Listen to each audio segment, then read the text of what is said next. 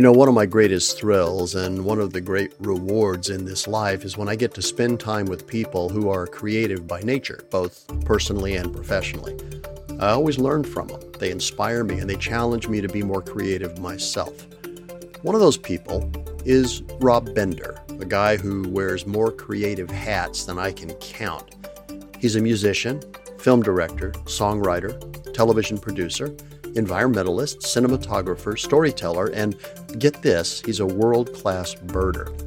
I've had the honor of working with Rob off and on since 1993, often on film projects, and he's been a great inspiration and teacher, although sometimes in a frustrating way. The last time I went birding with him out in Los Angeles, he was casually spotting species and in many cases identifying them by ear, making me wonder if my binoculars were broken and causing me to conclude that I should stick to identifying the birds found wrapped in plastic in the supermarket. On one project, which you'll hear about, and which was the project where we met, we traveled all over the United States for about a month with a full film crew. Sound engineer, director of photography, a grip, a producer, a director, that was Rob, and I was the writer and the technical director, that's basically the subject matter expert. We were doing a series of programs about the importance of the telecom industry and the technologies that it delivers, and along the way, we went to an internet cafe in San Francisco. This was 1993, before the internet was widespread, before the arrival of the World Wide Web, before everybody had multiple digital devices, hence the need for internet cafes. We also went to the Sarnoff Institute in Princeton, New Jersey, where video was invented. We went to Motorola headquarters in Schaumburg, Illinois, outside of Chicago, and we interviewed, among many others, Vinton Cerf, the true father of the internet. He, along with Bob Kahn, created TCP/IP, so yeah, he gets to take that credit. Rob has just come out with a new album of original music, so I thought it might be a good time to catch up with him and talk about music and birding and filmmaking and writing and a few other creative things. I hope you like the episode.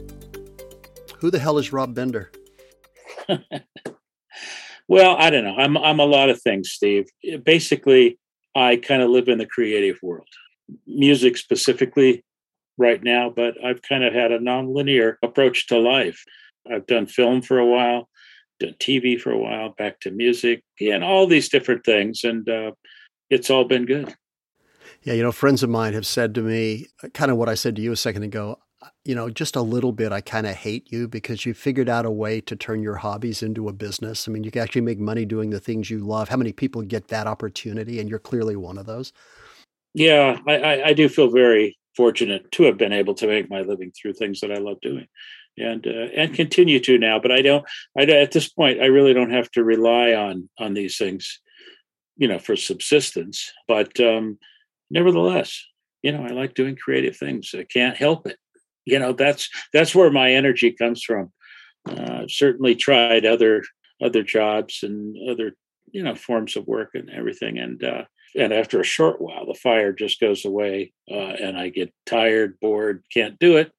And, the energy, the creative things bring out the energy in me and, make my life worthwhile, really. Absolutely. And it's funny. I've always said that being a writer isn't something I do, it's something I am. And I think being creative in general, being drawn to the creative arts, whatever those may be, it doesn't matter that, it's a broad swath. And it isn't a job, but at the risk of sounding just a little bit smarmy, it's kind of a calling, right? I mean, we do it because we don't have a choice. We have to do it. I mean, I can't not write.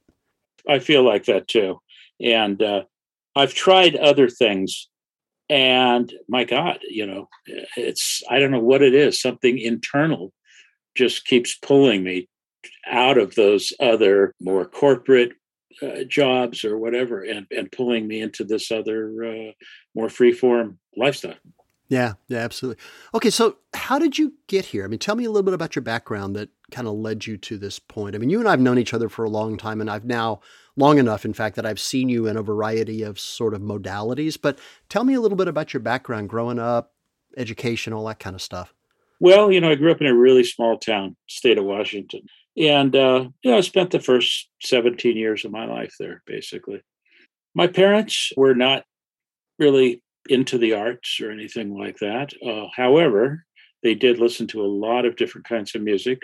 They always had books on hand with reading poetry and short stories to me when I was a kid, and looking at art and everything. So I had that influence even before I knew what it was. Basically, that was just kind of the world I was in. But they were not musicians, painters, anything like that. But they appreciated that. So I then went on to college. At some point in my life, I got interested in film. And so I had my father's little film camera, little 8mm thing. So I'd go out with friends and we'd make these little war movies and psychedelic things and all this kind of thing. And so that led to thinking I would major in film. And so I went to Washington State University and did that. They had some really experimental filmmakers there at the time. Mike McNamee was this guy from San Francisco. And oh my God, he was just doing some great things, which I really gravitated towards. So anyway, after college, it was kind of like, now get a job. And the jobs at the time I remember mainly were in the news, gathering footage, be a cameraman, reporter, things like that. And that didn't call to me. I guess when I was going to school in the Palouse, you had to take journalism classes as part of the major. So 50 below at 4:30 in the morning, walking up to the studio to rip off the wire things and make a news broadcast out of it. I thought this might not be what I want to do. I went back to music at that point. I'd always played music through high school and most of college. That's also when my interest in music really kind of exploded to beyond just pop music. I moved back east and I just happened to meet somebody who was doing video production, film production, that sort of thing, and a lot of educational work. So I did that for quite a while back there too, just doing all kinds of different video productions, not television per se, but medical stuff, educational stuff. Done a lot of environmental pieces, but music was always on the peripheral. And since moving to Los Angeles, I got into TV first and started doing TV work as a director and producer and still had my own production company going. And then I just got tired of that. That's really a grind, especially when you're working on a show that has these huge deadlines, which are somewhat artificial, but the advertisers want their money. So at that point, I decided I would get back into music a little bit. So that's more or less what I've been doing ever since then. One of my most poignant memories of our time together happened in 93, maybe. We were on a shoot. You were directing the show. I was sort of the TD. I was a technical director. And we had a weekend. And we decided not to shoot over the weekend because you had to disappear because you had to go do something about a bird. You had to travel somewhere to identify a bird that had been found or something. I don't remember what it was. The point being that in the interest of nonlinear careers, you are a world-class premier birder. And I got to know about that. I know that for a while you lived in New Hope, Pennsylvania, which is well known for a lot of birders. I guess it's part of a flyway that gives you access to a lot of great stuff. But talk to me about that. I mean, how does that fit in here? Well, I'm not sure it does, but I tell you, the interest in birds, I guess, just because of the nature of a bird. It's a lot of birds are very beautifully plumaged, and they make some incredible sounds.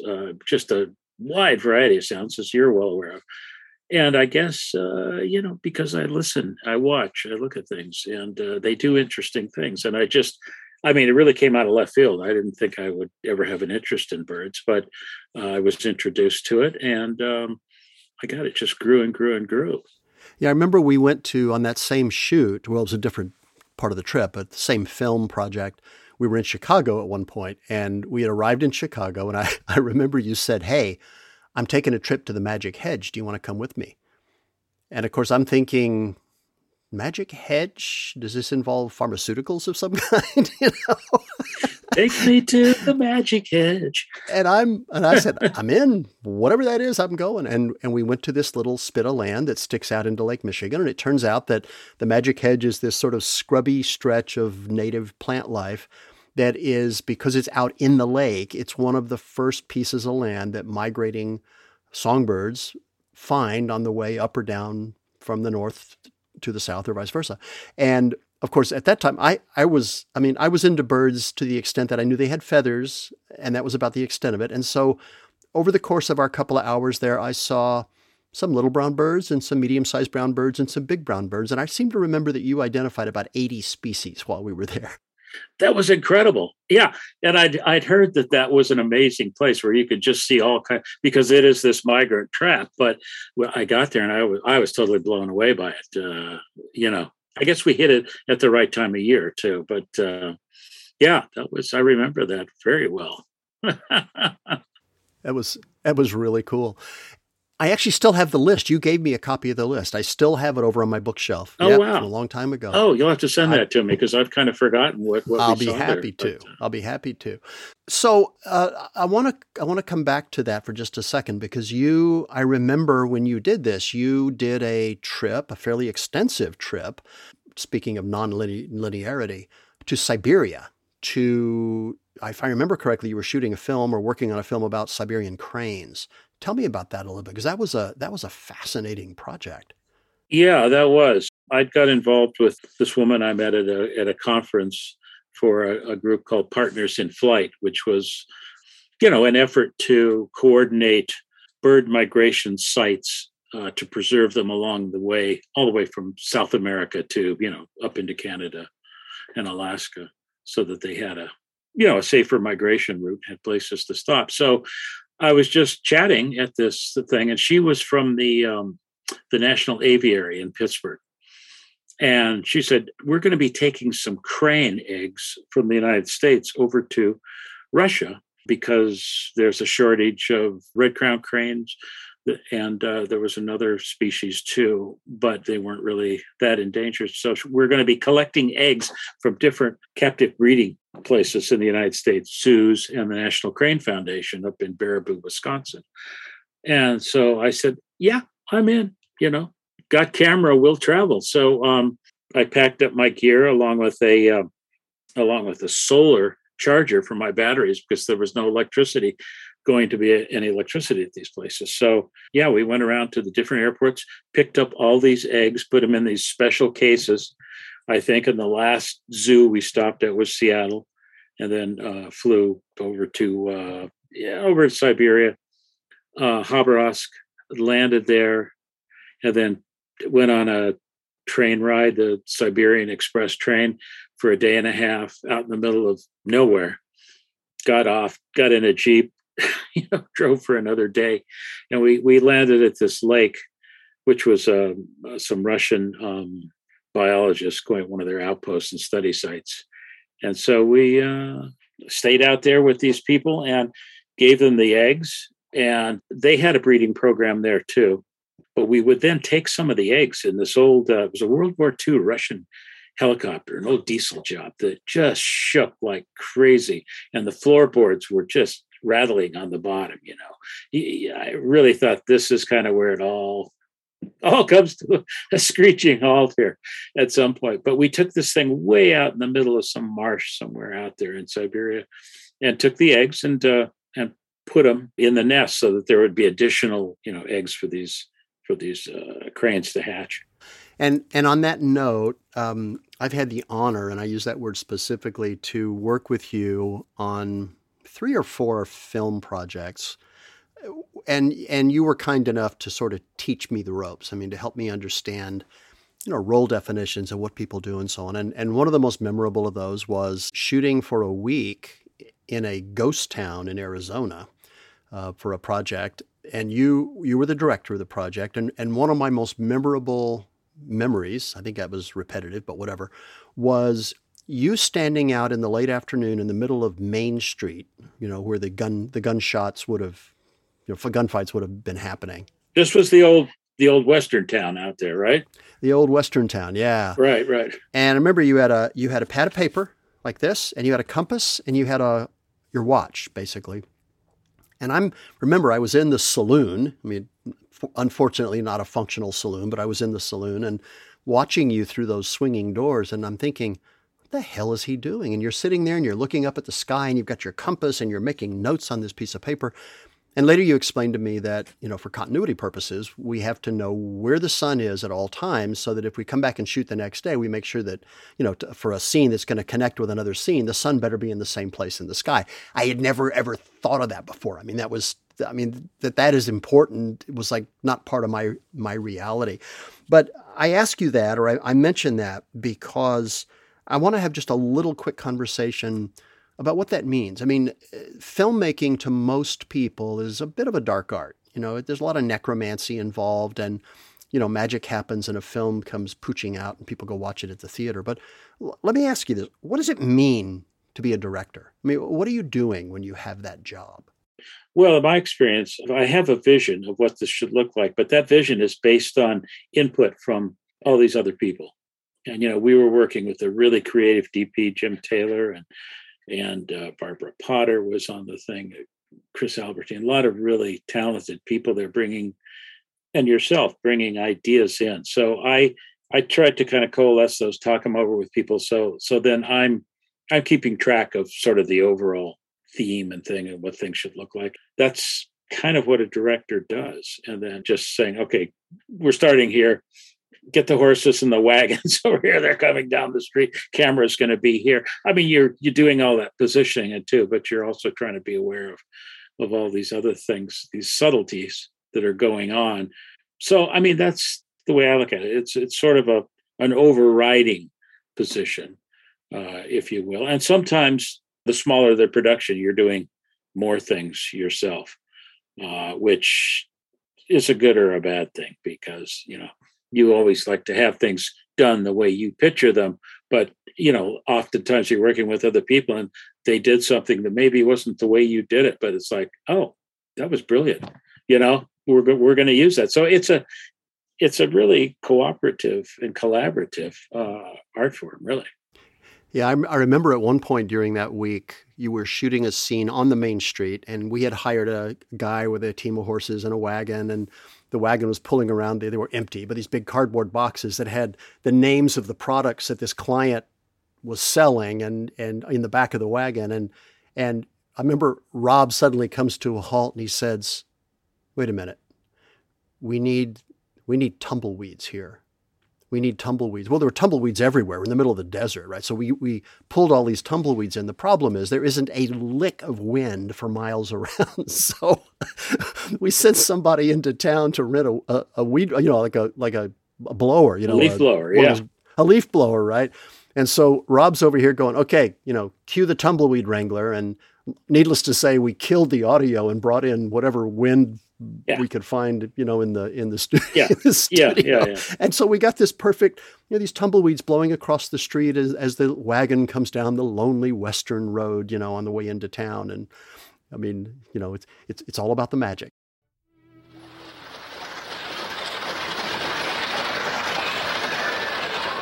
Time was when just providing a reliable transport service was a good business to be in. But times change.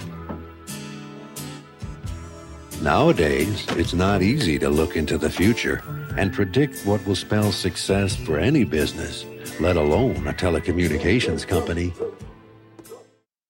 Yeah, no, that was a particularly fun piece to do, and I don't know how the client reacted to it, but I think they liked it, found it entertaining. But I thought it was a good concept, I think, originally. And I think that's something that you came up with, wasn't it? The original concept of how we're, that whole series, though, Steve, I have to say, was really cool. And especially in light of what we're doing right now, because we were exploring the base technologies that would make all this happen and what the applications might be. We wanted people to understand at a fundamental level, how does the telecom network really work? And so we went around and interviewed all kinds of people, not so much the technologists, so we certainly had our share of those, but it was the end users. It was organizations that were writing the software. It was people like Vinton Cerf, one of the founders of the Internet Society, and clearly one of the grand masters, if you will, of that part of the world. I mean, they all agreed to appear on this program, and you're right, it came out, it was an extraordinary program, made all the more extraordinary by the team of people putting it together. It was absolutely amazing. Let's talk about the Cowtown thing for just a second, because that was a really interesting, just environmentally, it was really a lot of fun, because not only did we spend time in this rented ghost town that I think, if I remember correctly, it's where part of Lonesome Dove was filmed, and wasn't it owned by BBC or something? Yeah. There were a number of productions up there. Yeah, just north of Phoenix somewhere. Yeah, like 40 miles outside, and it was great. I mean, it looked like you expected Matt Dillon to come walking out of the sheriff's office at any point in time. The concept on that piece that we were doing there was using the Old West to sort of deliver the technologies of today. It reminded me of the old Marshall McLuhan quote where he said, you're going down the road, driving your car, looking in the rearview mirror. That was kind of how I pictured that whole thing happening. And it was like, it was counterintuitive, but at the same time, it was visually, it really told the story. What was kind of going on still and how that needed to change. Do you remember going to the little town of Cave Creek, and what that was like? What I remember about Cave Creek, we hired a couple of women who were for PAs who were kind of local wranglers or something there. They worked for film companies and whatnot here. But after shooting one of the days, they said, come on down for dinner to this place we know.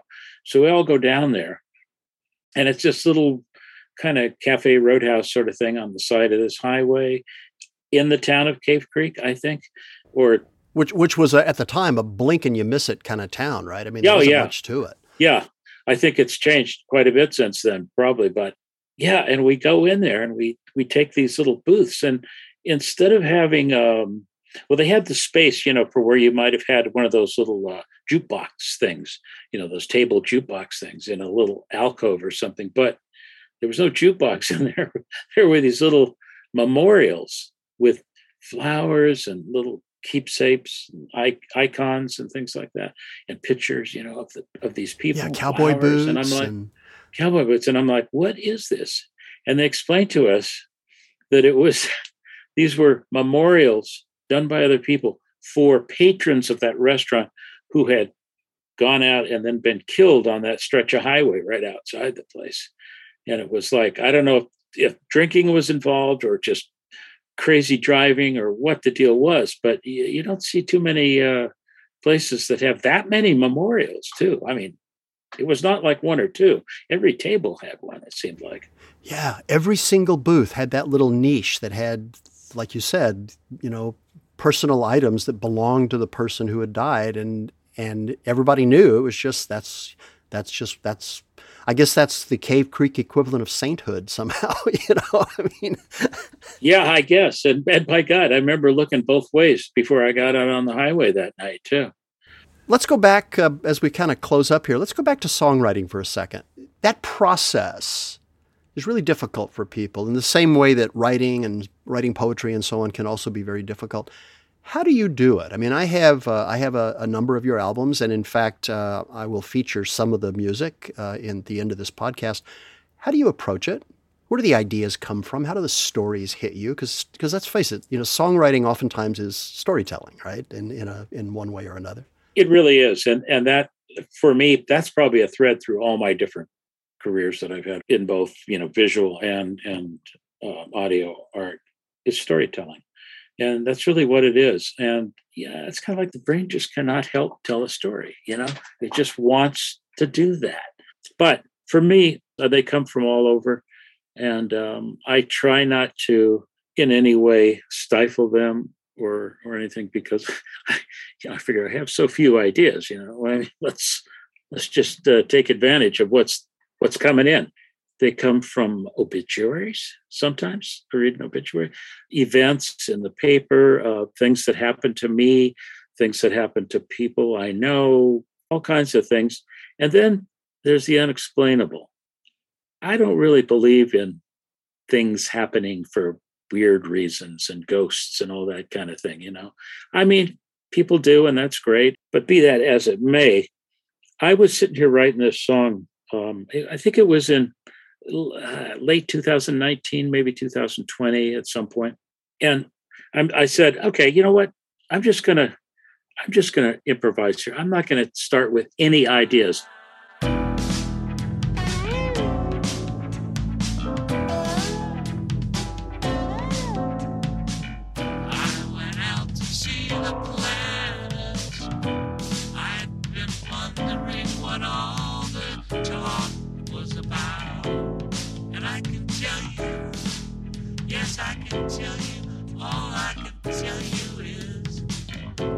I started playing something on the piano. I put some percussion in it, but it's just totally free form.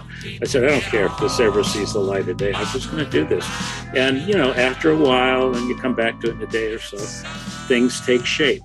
You get ideas. Oh, I'm going to do this. Yeah. It's just like you just develop it on your own. Just make it up as you go, and you go back once you're done and maybe you change some things and get it into a little bit better form. But the story that involved was I was speaking from the point of view of a comet coming through a solar system.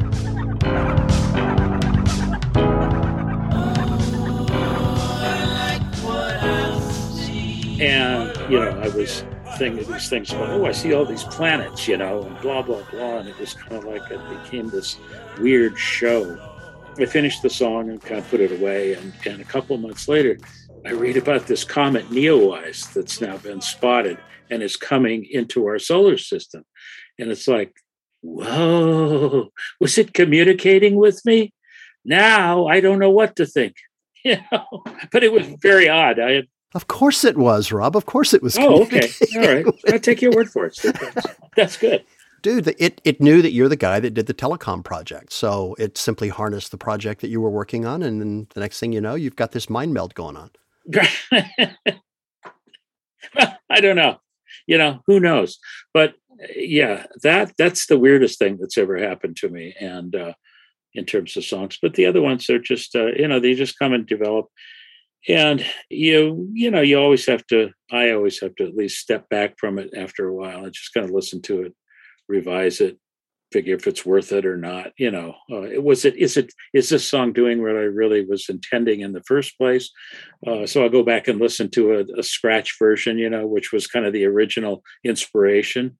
Because a lot of times that's what I'll do. So I'm just playing around, and if I strike on something that I like, I'll record it, and kind of just develop it really quickly as fast as I can, put it away, come back to it later and see if there's anything there worth pursuing, and sometimes it hits me, sometimes it doesn't. The worst is when something hits you in the middle of the night, wakes you up, and you're singing this song in your head. And if I don't get up now and do this thing is going away for the rest of my life. And I've let some pass, but I've also jumped up and done some stuff. And it's just the way it happens sometimes. What role does curiosity play? I think because I'm curious about a lot of things, that's what leads me down a path. And once I start going down that path, well, it's the rabbit hole, basically, But it's kind of like, you go down a path and it seems crazy. And yet all of a sudden you discover something that you didn't know about that connects to something else. And all of a sudden you're putting these pieces together, and you go back and you may have a very random looking thing that you've discovered here, but it's very unique. Curiosity it's really what gets the ball rolling.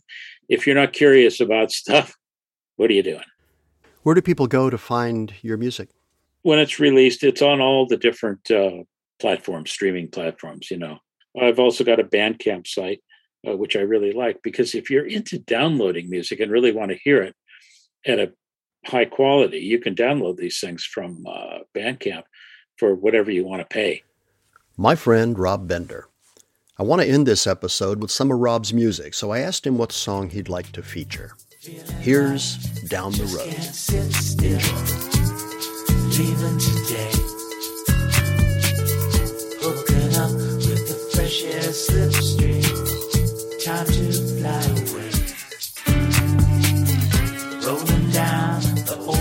highway, floating so free. Nothing to prove, light as a feather, defying gravity. Down the road, down the road. Funny thing happened amidst the noise and distraction. Heard this inner voice and got some better traction. Gonna pack my bags, erase my passwords, say goodbye, and start walking backwards.